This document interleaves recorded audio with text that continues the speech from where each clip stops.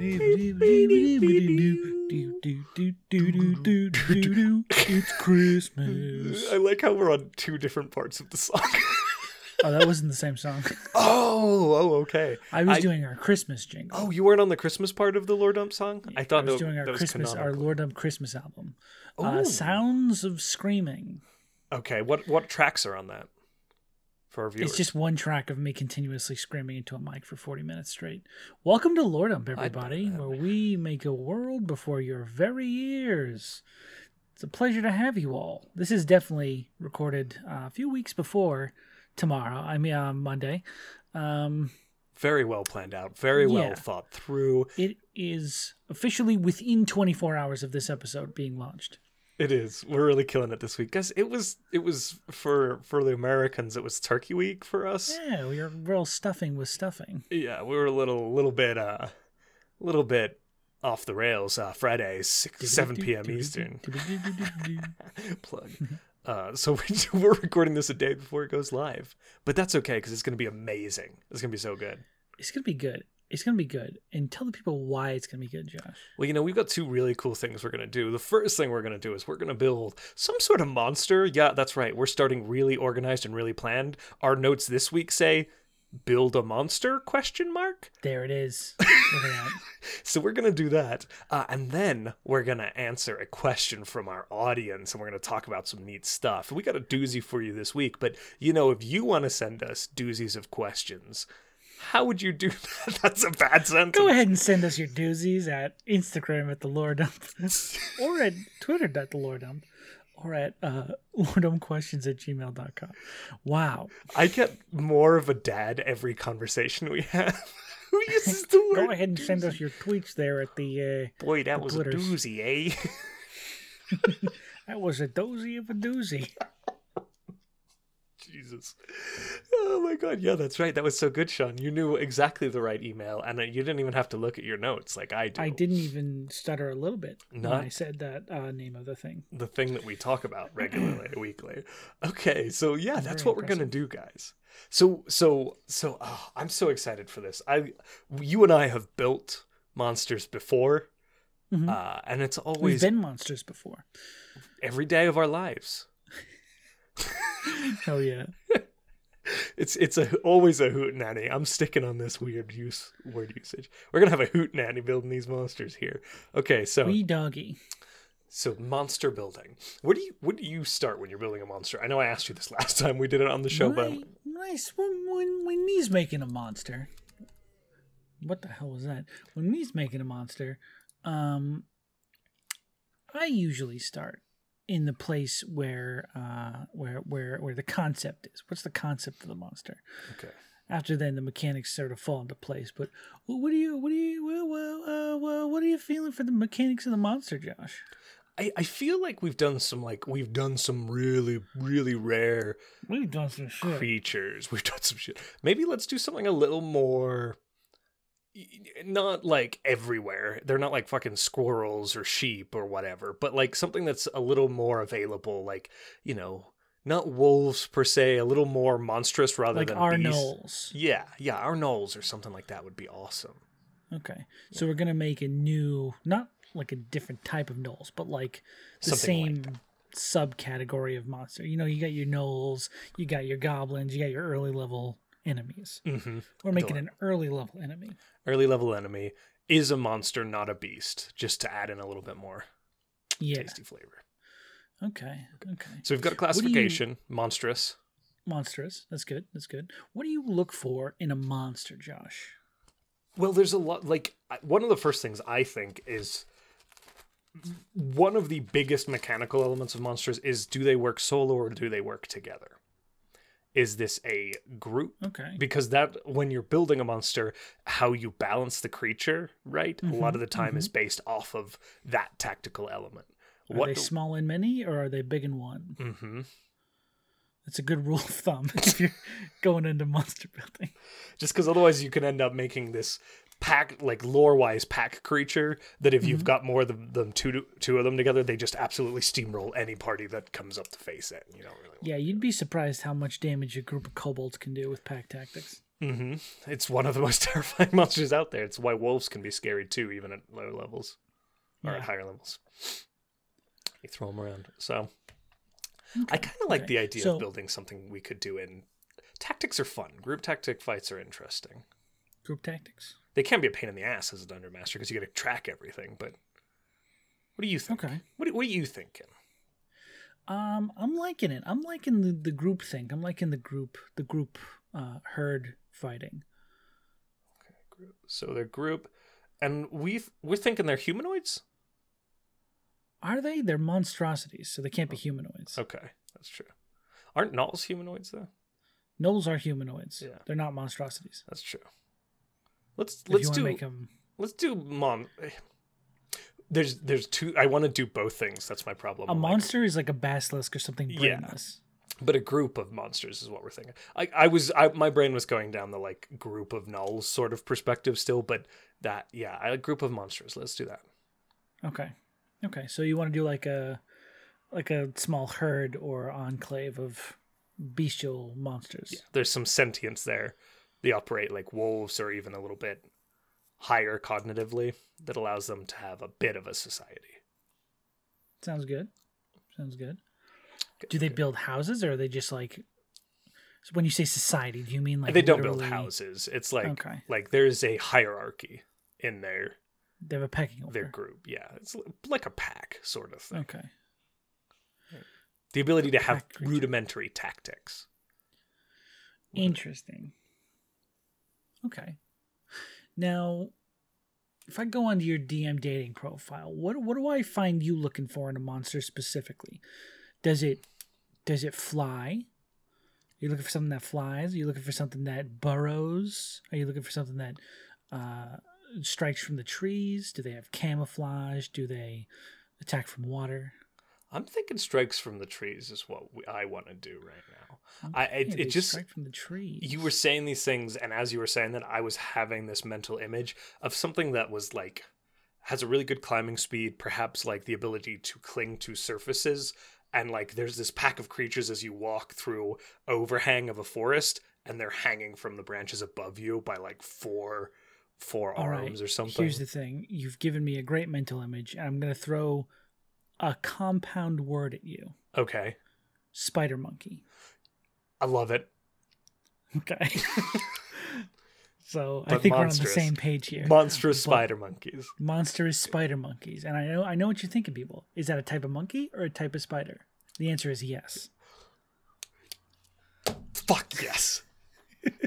I just got this beautiful image of a monkey with 8 limbs. Yes. And a prehensile tail.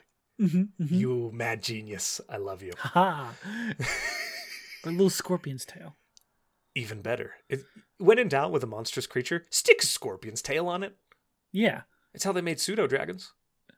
That's true. They took a dragon, put a scorpion tail on it, and said, "This is too much. We need to make it smaller." Yeah.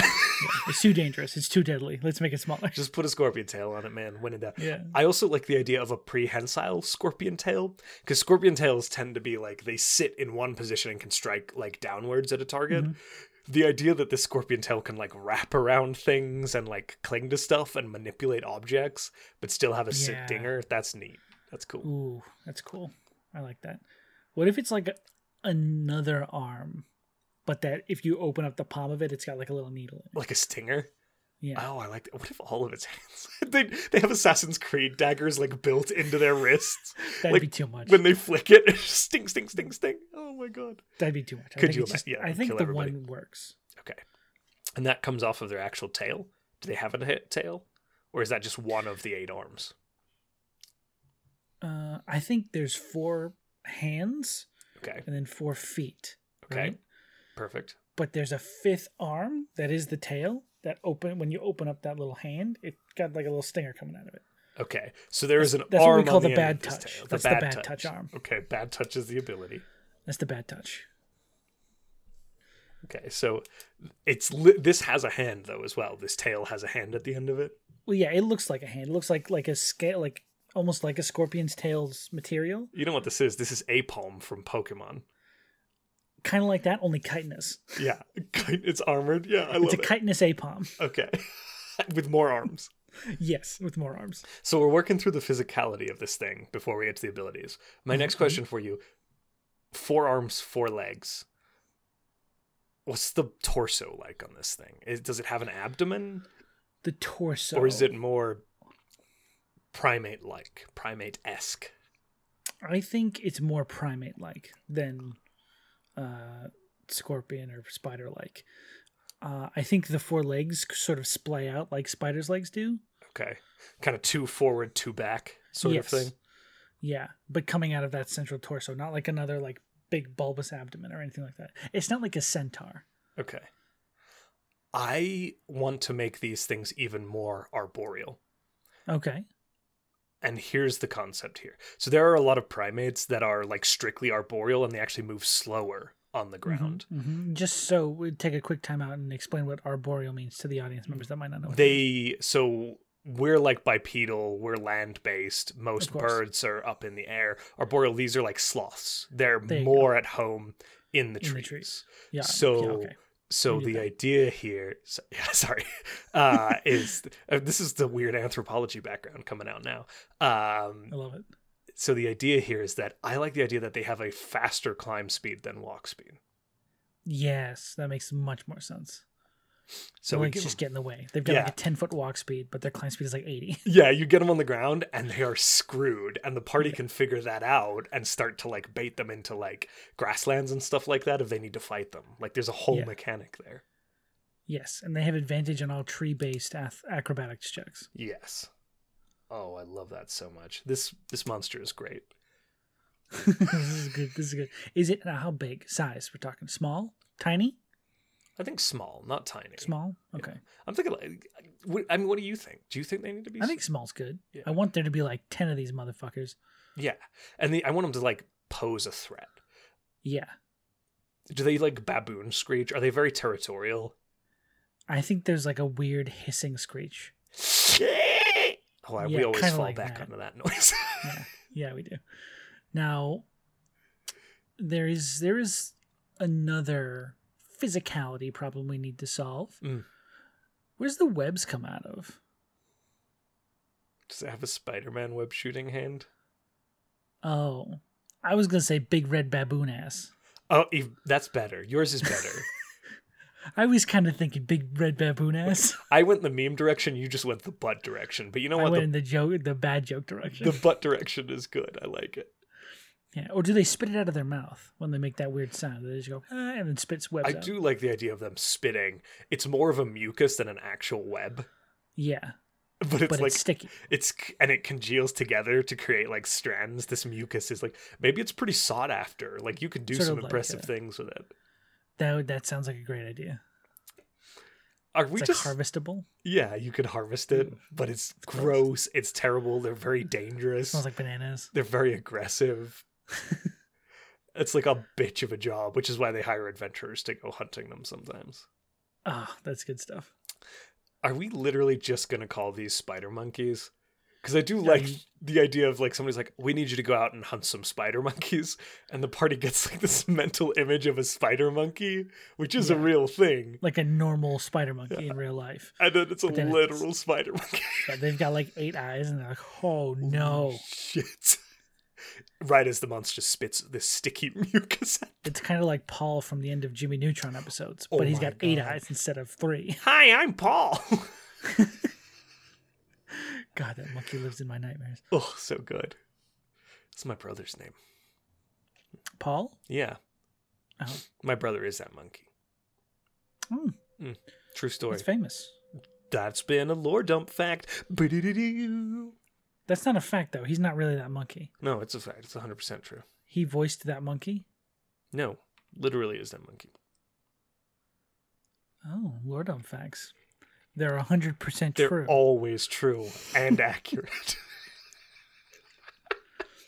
You're going to get our credentials pulled, Josh. It moves like that. Fake news, Josh. Fake news. Yeah, that's your name. Fake news, Josh. Wow. So, let's talk mechanics now. Now that we have these spider monkeys. So they're spider monkeys. They're monstrous small. Mm-hmm. We have a physical description of them. So we've got a movement of, what is it, 10, 20? Like 20 on the ground 20 and ground. then like 40 50 in trees, 40 in trees. I think 40 probably. 40 50 is a smaller. That lot makes sense. for a low CR. The bigger creature. ones can move 50. If Yeah. there's like a adult A spider matriarch. monkey. A spider monkey matriarch. Spider monkey, yeah, matriarch. That's cool. Oh, a drider. Pretty much. A drider monkey. Oh my god. Phase spider monkeys. Oh my god, there's so many variants of these There's things you can make already because there's so many fucking spiders in this yeah. world. Okay. That's amazing. So base movement 20, climb 40. We've got advantage on, I assume they're proficient in acrobatics. Oh, fully. Proficient in acrobatics, high dexterity. Do we want us to give advantage. them numeric stats? I don't think we need to do that yet. Yeah, We can probably put that on D&D Beyond later. perfect. Figure it all out. But, you know, we've got questions to answer at the second half of this thing, Josh. We gotta get through this thing. Okay. I like that look. And again, we can talk about different like versions of this thing later. Because they have chitin, can we give them and they're dexterous, can we give them a little bit of an AC bump?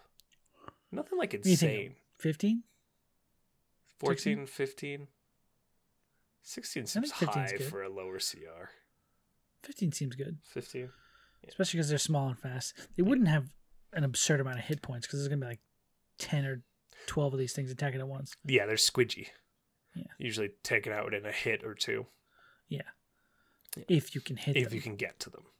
Oh, man, these things are wily. That's the whole thing, is like getting to these beasties is a pain in the ass. Do we give them the ability to, along those lines, disengage so they can strike and flee? Or is that too much? And I mean outside of the action. I would say It might be too much. it might be too much, especially because... How about this? Instead of pack tactics, if two are next to a creature, one of them can disengage. I like that. That's a really cool mechanical feature. That's Yeah. very balanced. That's a great way to do it. So if more than one of them is around a person, they can disengage for free. Their movement is counted as disengaging. We call it pack panic. Or... Yeah, actually, that's a good idea. Yeah. I we like just that we pack just panic. added, hey, D&D wizards, if you want us to come and give you cool ideas for your game, just let us know. Yeah. Yeah, so basically, if two or more of these creatures are around you, their movement doesn't provoke attacks of opportunity. Yeah. Yeah, That's really good. It's I a like pack disengage. That's such a pretty cool much. as a dungeon master, that is such a cool tool to have. Yeah. And then we need to talk about their venom Yes. because they have a scorpion tail. So What probably does that venom do? so their attacks will be just regular, like they can make Claws and multi-attack claws, right? Done. Yeah. Nothing With a crazy. +3 or whatever, something low. So They can if make two attack attacks 7 with their times. claws, or they can Yeah. use an action to use their venom. And if there's a Mhm. pack of them, that's 2 attacks coming off of 10 monsters. That's 20 theoretical hits on these claws. It's a lot, so they That's a won't be lot. super powerful. We'll make sure Yeah. that those claws are. But it'll be like a +3. Plus so 3. you're probably not going to hit most people. Yeah, and it's like a D4 or D6 of damage. It's nothing like. Yeah. Okay.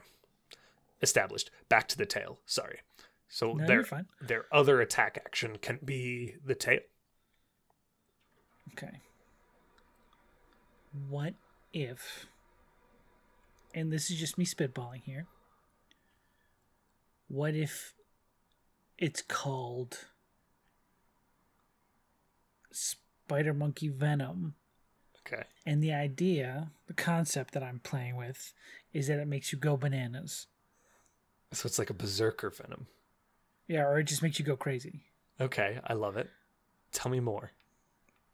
It's a single effect of the confusion spell. I love Like it. you roll a d6 if you fail, and that determines your next turn. How bananas you go For 1 round. for 1 round, and then you're done. You take a little bit more damage maybe, but nothing too crazy. Okay. I love that. So they can basically eat up turns of parties. Yeah.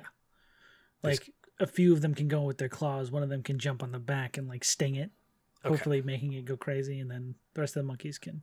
And the DC's pretty low. DC's probably like 11 or 12. Because you don't want the whole party falling prey to this, or they lose an entire turn. Yeah. They just all drop on one. It's, can you make me 10 Constitution saving throws and don't get below 12? Yeah. That'd be really funny. Yeah, it'd be hilarious. Okay. It's very funny because these are very akin to like drop bear variants. You know how everybody's got their own version of a drop bear in D&D? Yeah. This is our version These of are drop our drop bear. bears. Yeah. I love it. I love it. Bless you.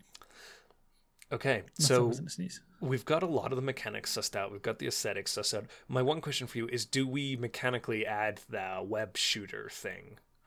Or is that just a part of their mobility?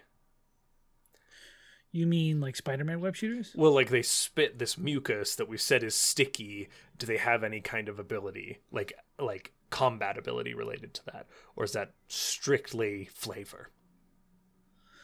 They could have that instead of the tail venom. No, the tail venom is critically important. We have to have that, and I don't think we give them. Yes. Give them both. Tail venom critically important. Yeah, crucial. That was your founding premise here was that scorpion tail. We can't take that out. Okay. I think just the mucus thing can be just flavor, like their locomotion. That's what they build their homes out of. Their homes are built of it, yeah. And they'll spit it at you, but you know, it can be like if it gets in your face, the DM at their discretion could be like, I don't know, maybe that's their ranged attack, is they shoot these mucus balls. We could make it ranged. Very basic. Yeah. It doesn't really do anything. They just spit at you and it does like a D4 of damage. Yeah, it turns into like a big hardened ball of mucus that just hits you for a little bit of damage. You just call it mucus shot? Yeah. You can only do one of those if you're a monkey. It's either the stinger or the spit or 2 claw attacks. Yeah. Perfect. We could also save the mucus thing as a variant for a larger one, like the matriarch, the spider monkey matriarch. I like the idea of the larger, like if there's like a matriarch, it does do some sort of like AoE spit. Yeah. Adhesive. Because the matriarch is actually the one who usually like builds the structures that they live in. Yes. I love the idea of like a spider monkey matriarch being one of those rarely seen low level legendary creatures. Yeah. They have some we can actions. Build at a later date. Yeah. Yeah. Adore that. They have layer actions. They have like a legendary action. Yeah. And you could like walk into this mucus nest. Yeah. That the matriarch has built. It got layer. Yeah, that's good. That's good. Okay, so we'll save the mucus. They have it as a flavor thing, a really basic ranged attack, but the potency for that comes with higher CR creatures within this taxonomy. Mm-hmm. Okay, I love it. Love it. So good. I mean, we kind of established their little hierarchy in regards to not society, but pack as well. Like we've got the matriarch. True. The matriarch builds the homes. We've established tactics for these creatures in which they try and group strike so at least one of them can get away because of the pack disengage. I mean, they usually don't attack any one thing with less than 3 monkeys. Yeah, there's always got to be a group of them. Mm-hmm. And they know that and they work off of that. Yes. Oh, is there anything else we need? I don't know. Is there any sort of societal thing? Like I know we talked about sort of they make these hives out of mucus, but very territorial. Hives out of mucus. Almost strictly arboreal. So forests, temperate and tropical forests are kind of their homes. They're matriarchal because the larger ones that develop the ability to create mucus nests and dens are the ones who kind of take charge. But you're less likely to see them because they are the like architects, quote unquote, using that very loosely. That's a lot of flavor. That's more than D&D gives in the monster manual for most monsters. I also picture like in other parts of the world there are like spider gorillas. Yeah. Like chitinous gorillas. that and are that's horrifying to me. yes, with 8 limbs. With 9 limbs. like 4 gorilla arms, 4 gorilla legs, and they're just like chitinous all over their lower half. 8 eyes. They've got armor that comes up their torso, up the chest, that is all chitin. Yeah. That's good. They've got these massive chitin fists that they stomp around on. Yeah, and they don't have a stinger tail. They just have like this big bludgeoning, like armored tail that just sort of like flicks around. Like a freaking ankylosaurus. Yeah, pretty much. With 8 it's limbs. Literally like an ankylosaurus. God, that's horrifying. That's amazing. Yes. That one we have to create later. Yeah, we have to do this whole. We've just created a line of drop bears for our worlds that that has to be extrapolated on. Oh, I love them. We call them dump bears. Dump bears, okay? Because we. Oh man, that's very on brand. It's not a lore drop. It's a lore dump. It's a dump bears. It's a dump bears. Bears of the dump variety. Sean, let's jump into the second half questions, Josh. What do you got for We've got a doozy today? of a question for you, and it's from our friend Stormcaller 3801. Stormcaller. Storm is a very intro. good person. Storm sent us. Do you remember this, Sean? Horns for the Stormcaller's horn. That is correct. I still haven't received mine because you refused to let me visit your house due to COVID. I'm hoarding these horns. I need to send you yours. I will win the next money off or whatever we called it. The great accounting. Oh yes, the accountancy. And I'll just send you all. We'll just send both horns rather than splitting them every time.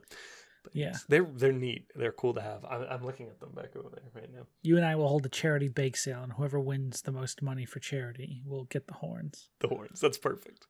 Kat wanted to use them for cosplay. My wife was immediately like, "Ooh, these are actually really nice." These are tiefling horns. Like, no, those are relics actually for Lord Dump. Yeah, these are very important parts of our canon. Caitlin. Thank you, Stormcaller, for our for Josh's amazing horns. Shut up. He's hoarding them from me. He won't give them to me. He keeps me trapped in this room. It's true, guys. He's in a dark room right now, in a basement.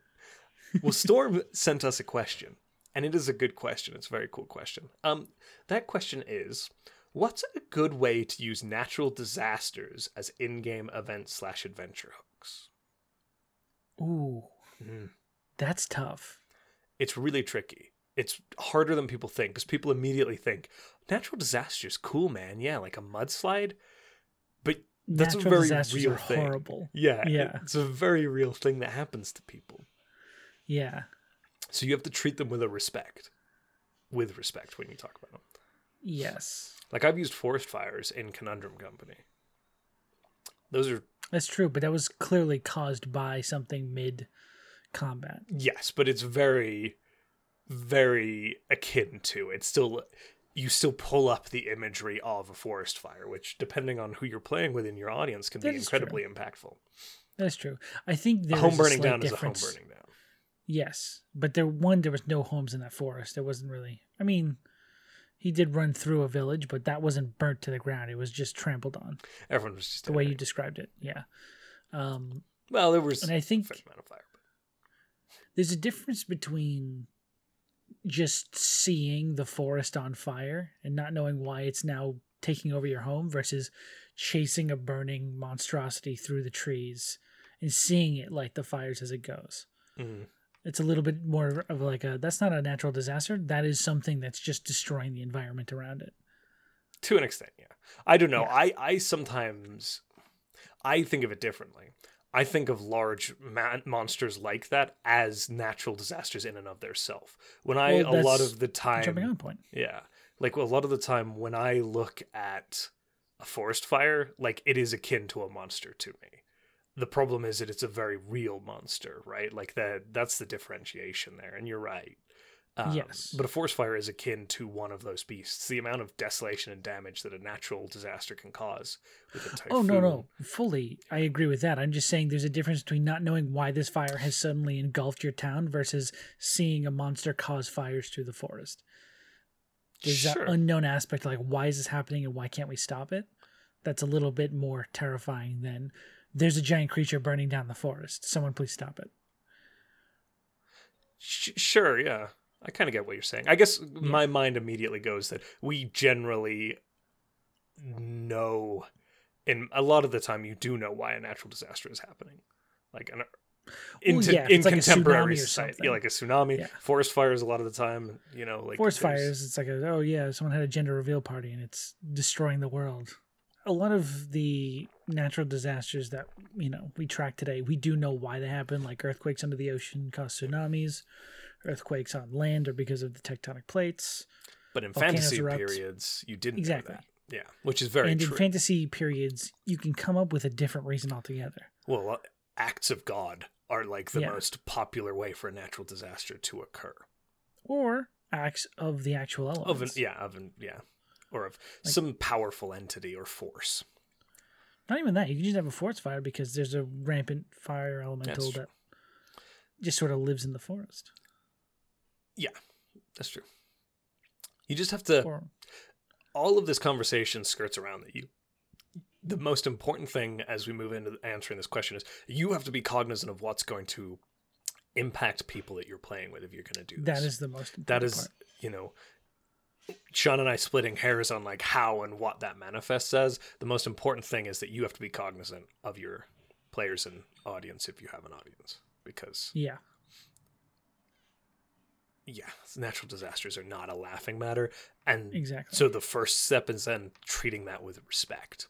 Don't have a mudslide wipe out a village because of funny laughs. Because that happens yearly on parts of this planet and hundreds of lives are lost. It's not funny. Mm-hmm.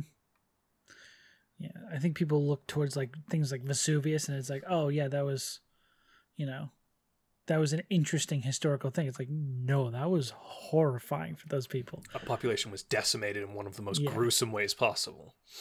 They were buried under molten sludge. Yeah. So it's like, oh. We have, like, that's not to say that you can't do this in your game, but you have to treat it with the diligence and respect. It's weirdly akin to, we've talked about this with other topics. Like, it's about treating the topic with respect, being informed about it, knowing, Yeah. It's not hard to justify why it happens because you can come up with any sort of magical explanation you want. It's more making sure it's not just for no reason or like all your players are actually okay with something like that happening in your world. Yeah. The other thing you can do is time can make things less gruesome. So a lot of the time a dungeon master will implement not just a natural disaster, but like a global disaster as a part of their canon. Mm-hmm. And setting that back a little bit, you will still be tackling the repercussions of whatever that was without making it like you walk into a town and there are, bodies everywhere or something like that. Like, so placing a disaster historically can sometimes be a good way of navigating that rather than making it something that's happened immediately or in, you're walking into the aftermath of something. They're very different experiences. If there are ways you can set that in your history and then see these are all the ways that society has recovered since then. And people are more okay to be like, oh, well, this is, I mean, it was a tragedy then, but it's been recovered from since. And still a very impactful tragedy that has likely had implications on society and culture, but nonetheless, it's not right there in your face. Yeah. More importantly, they don't have to live through it. Yeah. That's probably more. I know that I think in Icewind Dale, they've added rules for like avalanches and how to run those in your games, which of course is a big action set piece. And everyone's like, oh, we got to outrun an avalanche. Again, those are things that take out towns sometimes. Those are things that people get buried in. I've been on the side of a mountain when an avalanche has hit somebody. Really? Watched it happen. Yeah. Ooh. That's horrifying. It's a weird story. I'll tell you sometime, but we won't get into it here. But I literally watched somebody be caught in an avalanche. I've had a weird life. Anyway. Yeah, I'll say. Yeah, that's true. Like, and those mechanics are good, but you can also position those in a way that natural disasters are weirdly defined by the impact on the human population. The human life, yeah. So you can have these things occur and it not be pointed at a town. Yes. like if they're just sort of in the wilderness, there can be just random disasters that happen that doesn't affect any human life except for their own. Yeah. And I think that's more acceptable than you're in a massive populated area and a wave comes from the ocean that's 1,000 feet tall. Also consider your disaster. A flood is different to an avalanche or a mudslide. What are the implications? Yes. Like, not to minimize or measure them against each other, but what do lives lost look like? Everyone has a set of like negatives. Yeah. What do those negatives look like? And then I touched upon aftermath earlier, but again, I'll go back to the Conundrum Company thing. Displaced populations are very difficult to deal with. You need to consider and respect what refugees from those spaces look like, because usually speaking, there are survivors. And how they're treated. Yeah, exactly. And that was like, I still stand by like Wanderroot acting as a force of nature in a way that was akin to a natural disaster. And there were displaced populations because of that. And there were disagreements on where people should go. And the party had to consider how they were going to treat those individuals. And I had to consider how the surrounding towns and cities were going to treat those people. So like, that's another thing you have to tackle. And contemporary society, refugee populations, it's a contentious conversation. Like, that's something you have to consider, not only the disaster, the lives lost, but what happens to the survivors and what that looks like and the impact that will have, again, on your players and your audience. It's a good point. This got really... I do love that our show went from mucus-spitting 8-armed tree monkeys to the emotional implications of natural disasters. It's weird, Josh. It's important to think about. It really is, but Lore Dump is this amazing pivot point where we go from being feral idiots flailing arms around to like having these deep conversations. In, like, the blink it is a of an little eye. different when we bring the audience into things. It is. It's crazy. Then we're just like, oh yeah, we gotta be serious. Hold on. We need to actually think about this and be real about it. Yeah, and I will say there are also spells that mimic those natural disasters. So there are ways to bring them into the game mechanically. Got Tidal Wave. Tsunami is a spell. Earthquake is a spell. Stuff like that. Meteor Swarm, technically, a disaster. Yeah. Doesn't happen as often because, we don't pull meteors out of the sky. But that could be its own fantasy natural disaster where a meteor strikes a city. A guy recently in Russia had his house struck by a meteorite and he made him like $3 billion off the raw metals on it. So it could also be but what is that like? That famous one, Tunguska? Oh yeah, the big crater. Yeah, that was a nuclear event that happened before people lived here. Yeah. Like, or around the same time. I don't know. That's true. I don't know the exact date on that. But it was, if a civilization had been there, it would have been evaporated off the planet from that event. Completely obliterated, yeah. Yeah. So that's, something else you can add to a fantasy world that doesn't happen as often in real life. There's also man-made disasters that it can have, especially in D&D, because of the potent magical power that can have the same implication of... Yeah, you did. They can have the same implications. I mean, Chernobyl is a perfect example. Yes. Of a globally reaching disaster that was man-made. So they also kind of play hand in hand because we tend to parse them out in D&D. I guess that's not a natural disaster. That's just a disaster. It's a disaster, yeah. But I'm just saying that you can have the players can cause things akin to natural disasters mechanically in D&D very easily. And so as a DM, sometimes you have to police that a little bit. Like, when I'm feeling feral and reckless and I cast Tidal Wave in the middle of a city onto some bad guys, there could be people caught in the middle of that, right? Oh, yeah. And you have to gloss past collateral that. damage. Yeah, collateral damage is a thing. You gotta be real careful. Because if your party kills innocent civilians, that's not a good look. And maybe you don't want to set them up for that. You can, this person was standing 20 feet that way. Also, depending on how they're treated in your world, some sort of monsters can be technically natural disasters, like dragons. Yeah. Depending on how bestial they are, can just burn down to the ground. Yeah. Again, Going Like back to smog. those big Smog was a natural monsters. disaster. Yeah. That's how I treat most of my like large creatures if they're not cognizant enough. Yeah, Moggygox. That was a natural Moggygox is a disaster. natural disaster. Stole my hat. Bastard. Son of a bitch. Bastard. I'll kill him yet. Oh man, you got any other thoughts on natural disasters, Sean? The question was, what's a good way to use them? What's a good? I don't know if there's a good way to use them because they're almost unanimously a bad thing. But I mean, if you need them to happen in your story, just make sure everyone's okay with it. Yeah.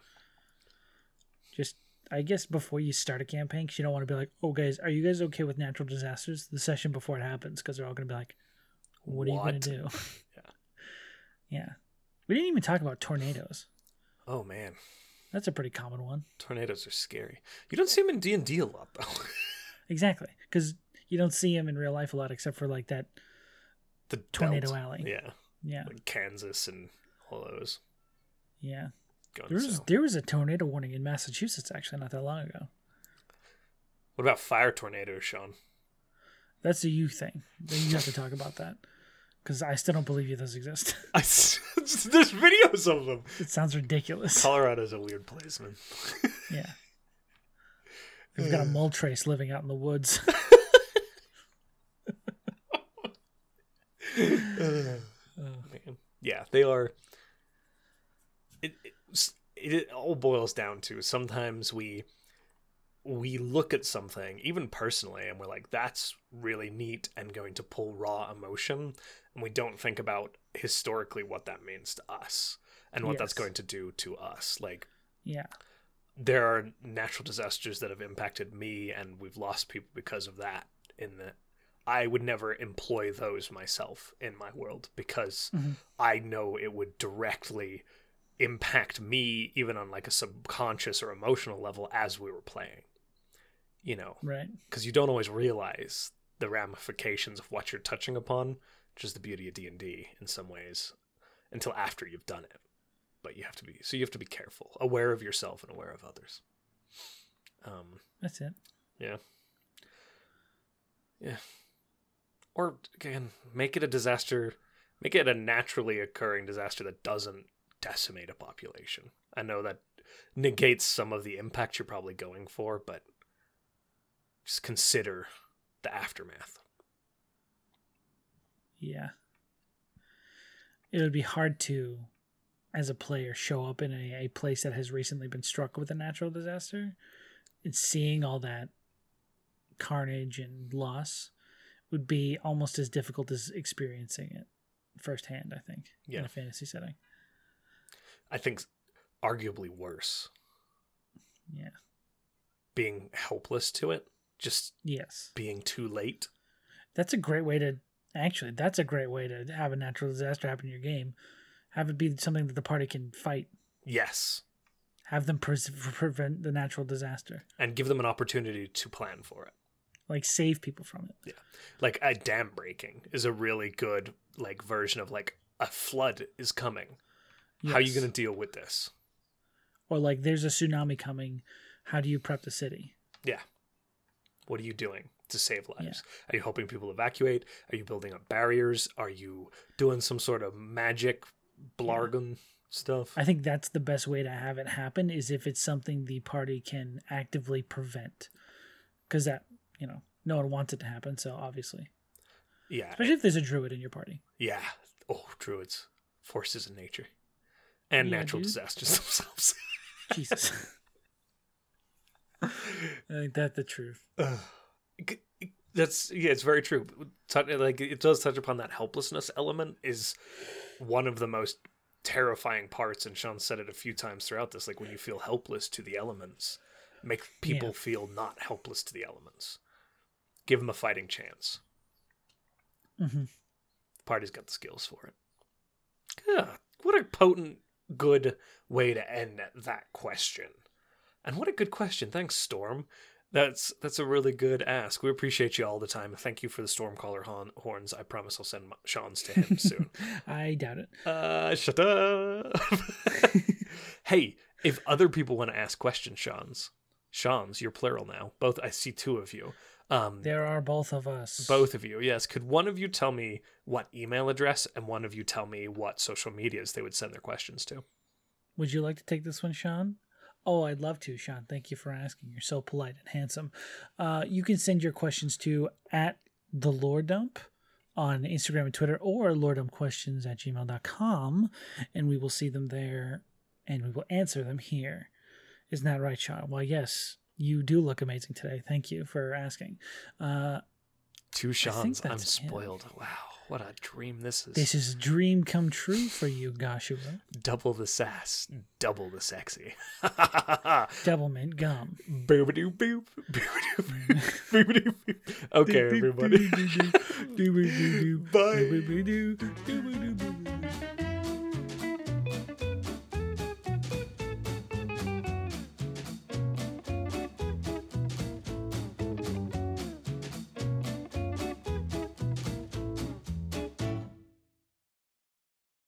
Welcome to Significant Other Corner.